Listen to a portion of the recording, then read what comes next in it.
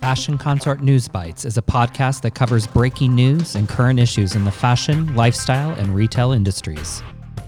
Insight and perspective is provided by the experts at Fashion Consort, an agency based in New York City focused on creating, producing, and delivering content that inspires, entertains, and educates. Follow us on Instagram at Fashion Consort Agency and learn more at fashionconsort.com.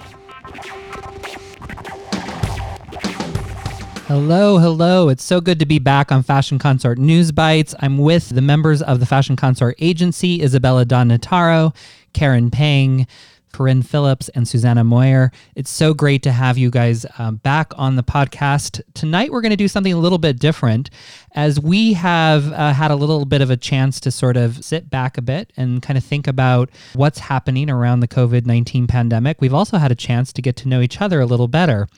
One of the questionnaires that we've come across in the last few weeks is one from the psychotherapist Esther Perel. And she has recommended some questions that can be asked over lunch as a way to get to know your coworkers. So we thought it would be a lot of fun this evening to ask those questions of each other and get to know each other. And it's also a chance then for you, our clients, and our listeners to get a chance to know us.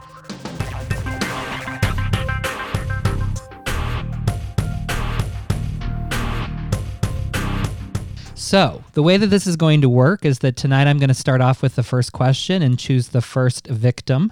And they're going to answer the question, and then they will follow that up with a question to another member of the Fashion Consort team. So we're going to see how this works. But first of all, hello, everybody. Hello. Hey. Hi. You gotta love Zoom. All right. So my first question, and I have a feeling that they know this is coming, is for Phil.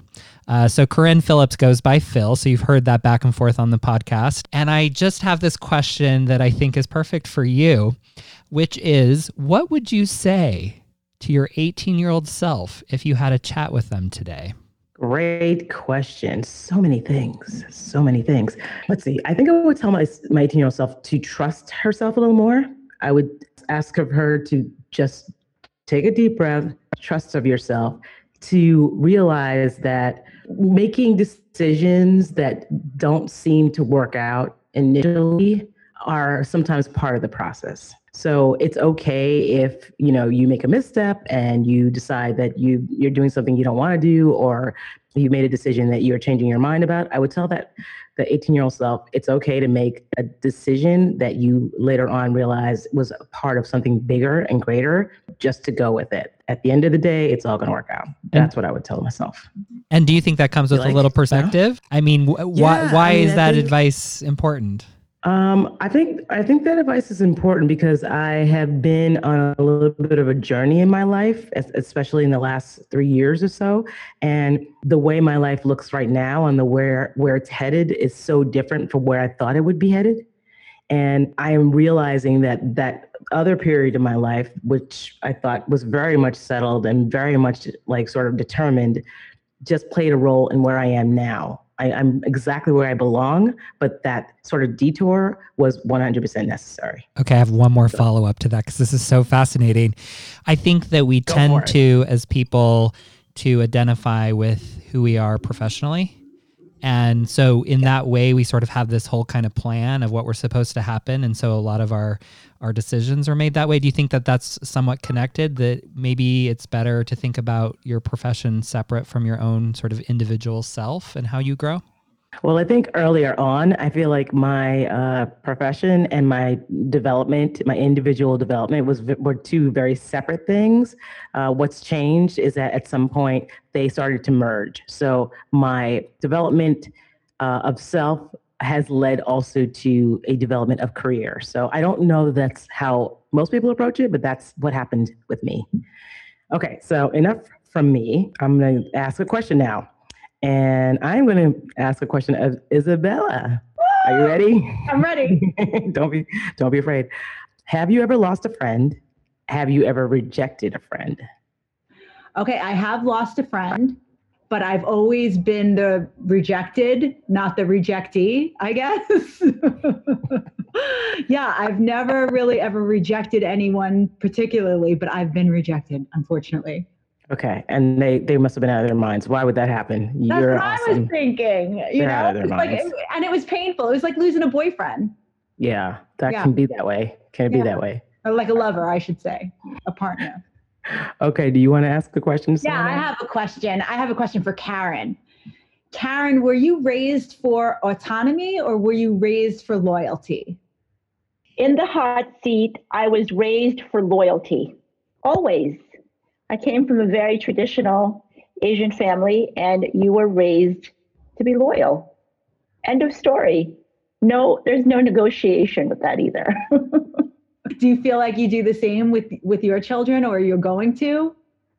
Or how generationally has that changed for you? I think it's generational, and I think it's also cultural. So I said this to somebody the other day, and I said, there's no handbook for parenting. So sometimes you just got to go, with the flow. And there's, some situations you just in the heat of the moment and you're like, okay, we can do that, or no, we can't do that, or let's think about this. But, I think that's the fun side of parenting. But yeah, there's a little bit of how my parents parented my siblings and I. Of course, there's a sprinkling of that with my own children. Okay, my turn. Who is in the hot seat now? I am going to pick Joshua. You ready? I'm ready. Okay. What part of your identity was given to you, or what part of your identity was chosen? I just had a feeling that question was going to be asked. So complex. Listen, I grew up in a very fundamental religious family. So when you were born, kind of like you, Karen, I had a lot of identity that was put on me. And that sort of informed how we acted in public and how we engaged with the world and what was right to say and not right to say. So I think I've been on a journey sort of personally throughout my life to sort of not necessarily to throw that away, because I think there's a lot of value to that, but to sort of create my own identity.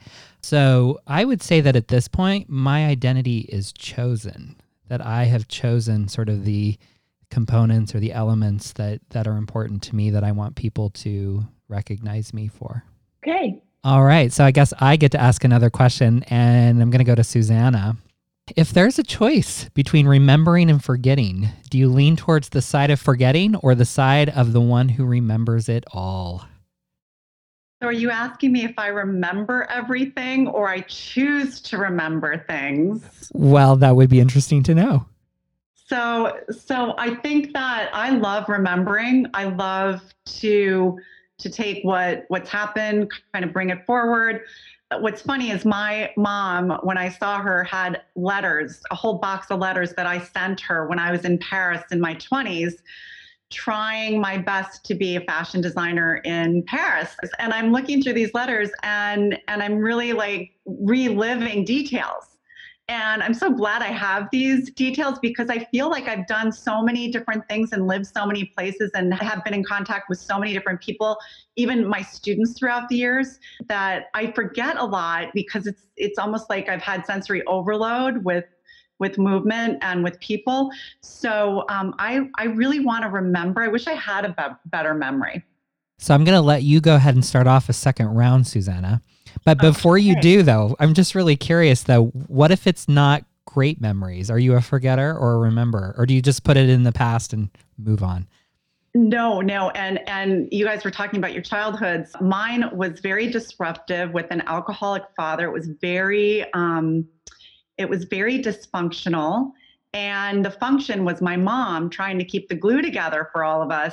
And I got to Paris and I really said to myself at that point, with my father being, the disruptor, I realized that the disruption allowed me not to be afraid of taking steps forward because nothing was going to happen to me that was so like my childhood and the aggression that was involved there. So I even just on the phone today with my mom, I'm like, you know what? I realized that something really bad that happened was very positive in moving forward. And I was very thankful that I was able to do that.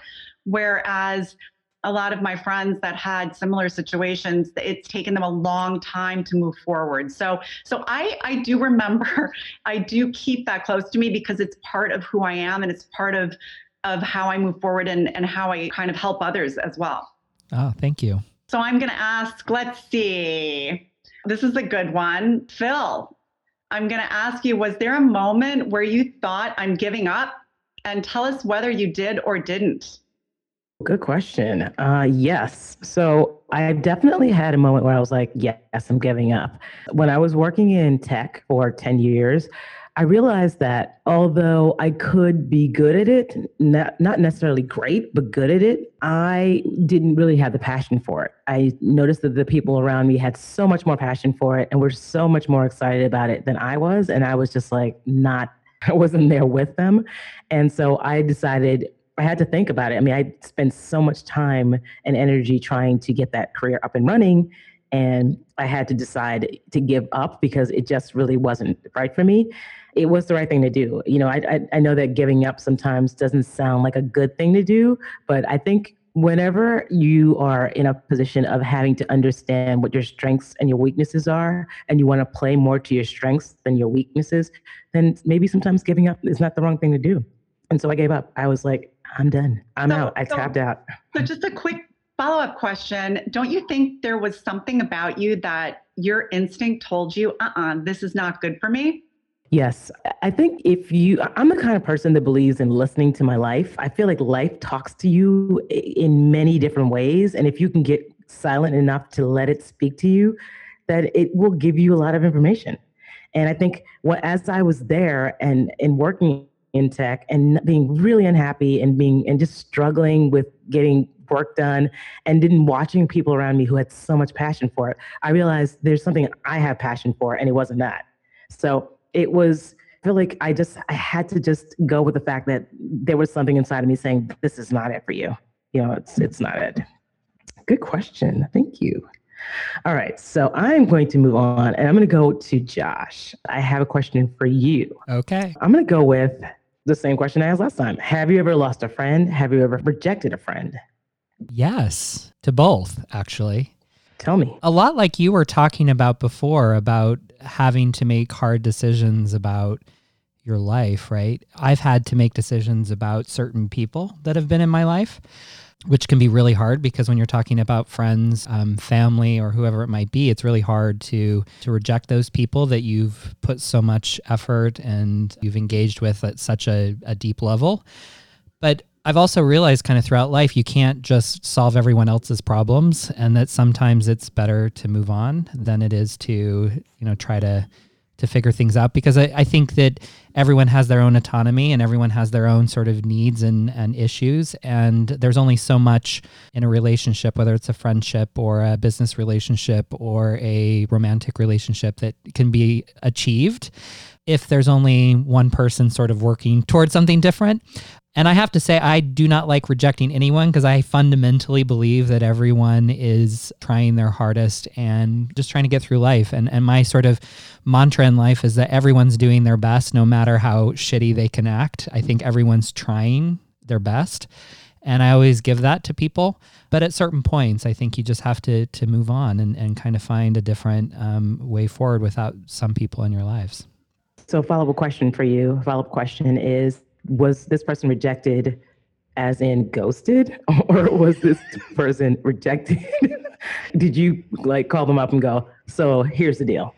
I am incapable of ghosting. I need to share everything with people before I leave. If anything, they probably feel the opposite of ghosted. They probably feel overwhelmed by all of the many, many reasons and boundaries that I'm now putting up for the rejection that's going to happen. That's awesome. That's a great answer. I'm turning it over to you now. All right. So I am going to go to Karen. Karen, I'm also wondering what you've been thinking about lately and what's on your mind. And I'm going to add a caveat to this that has nothing to do with COVID-19, because I think obviously that's all on our minds. But I'm curious, it could be adjacent to that, obviously. But what's on your mind today? I am so glad that there's a caveat, not COVID-19, because all I've been thinking about is some good Chinese food. Because I'm tired of eating my own cooking. And I would like to get some very nice dim sum in Flushing. And I just remember that a few months ago, I was having dim sum, but now I'm not having dim sum, but I'd like some dim sum. I just literally got Chinese food last night because I was like, I cannot cook. I need Chinese food now.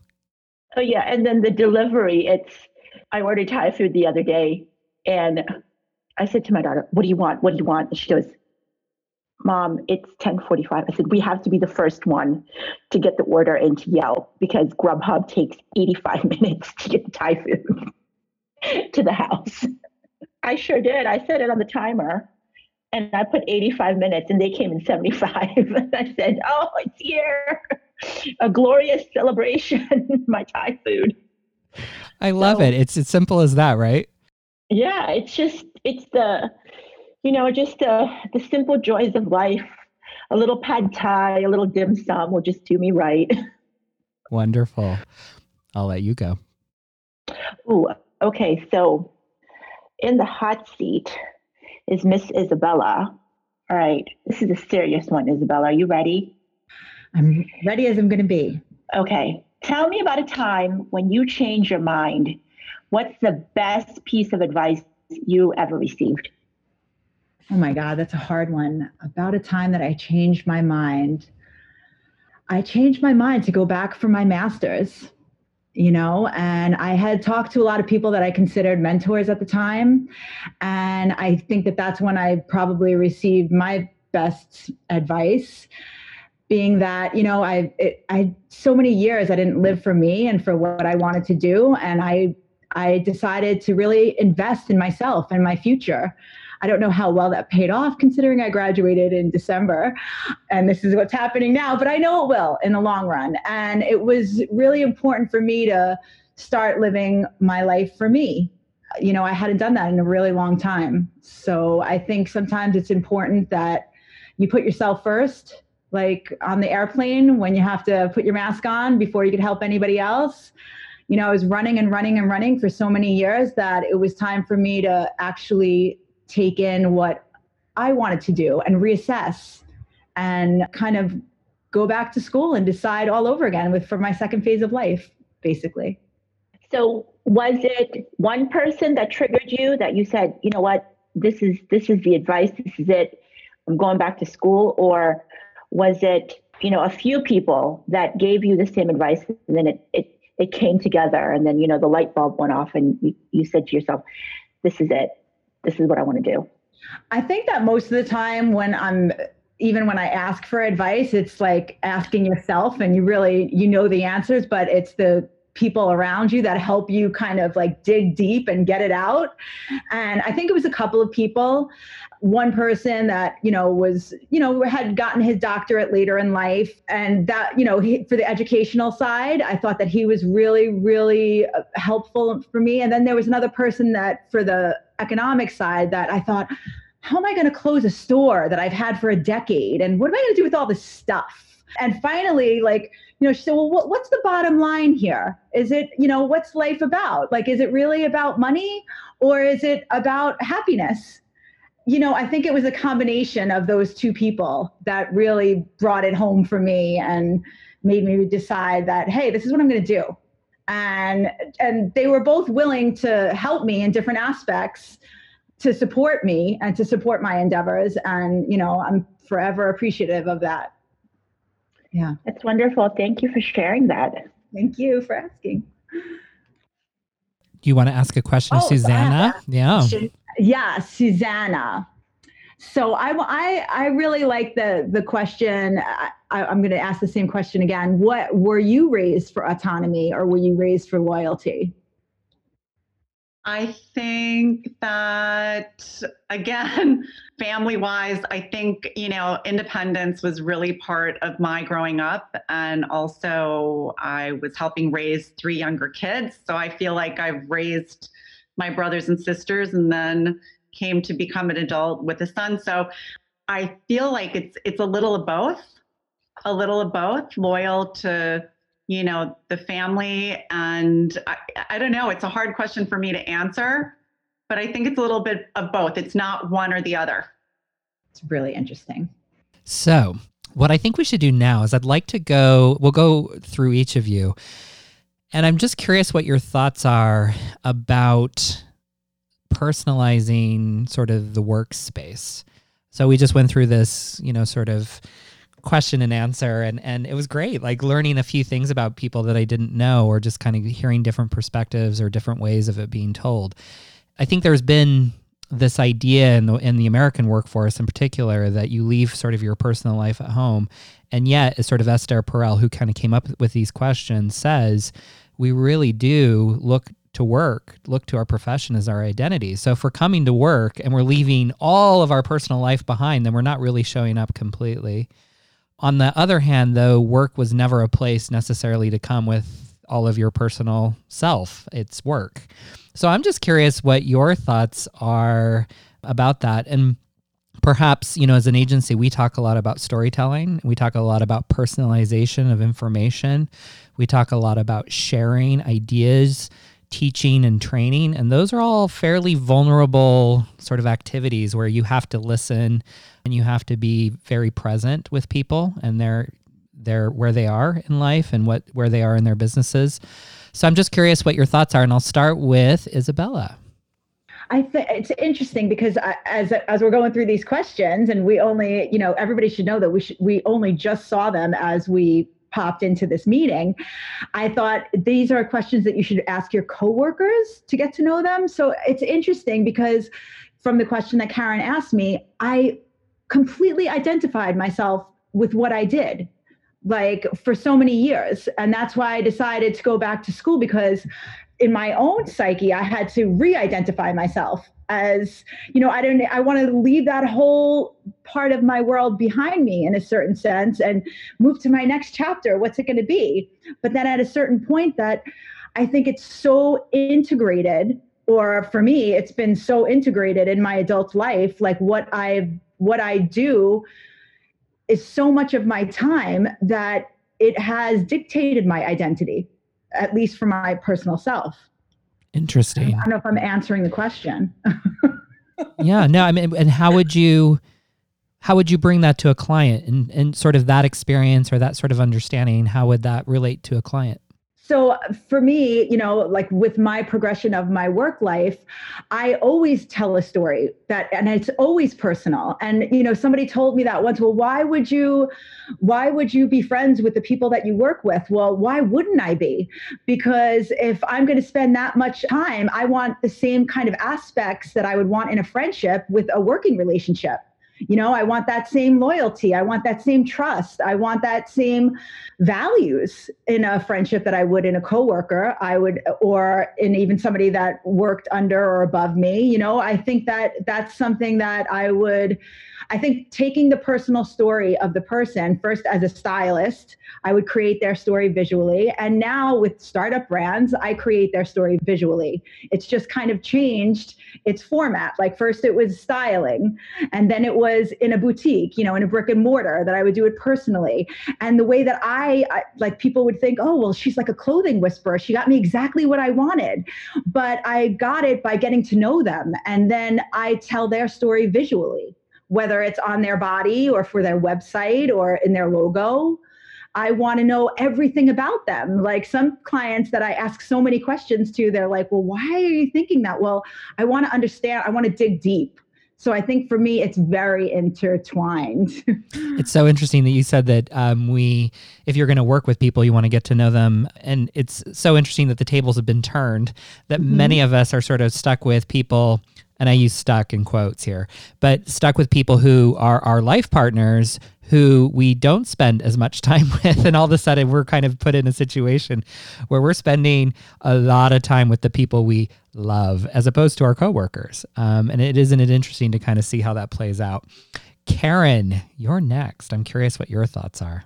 I think it depends on where you are, because for me, there are some people that there's just a natural connection and you want to open up, you want to become friends. And then there's something that it like triggers and say, this one should probably be more, this is work. This is just a professional relationship. I mean, I relate everything to food. It's like a buffet. I mean, at work, there's all these different people. It's like a buffet. There are all these different kind of personalities. It's like you have to pick and choose.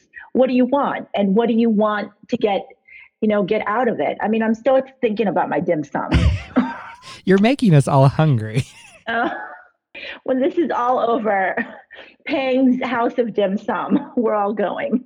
But, that's how I've always treated work. It's just, you have to pick and choose. It's not always the same. I've worked with people that I have become lifelong friends with that have, one of them she's my mentor. She's fabulous, but right. Yeah. So that's my answer. I guess it has to do with the environment that you're working in too. Yes. Yes. Yeah. Because in a corporate environment, you can't pick and choose. Someone who, I've always been a freelancer basically, or a business owner. So yeah, I guess it really has a lot to do environmentally. Susanna, what do you think?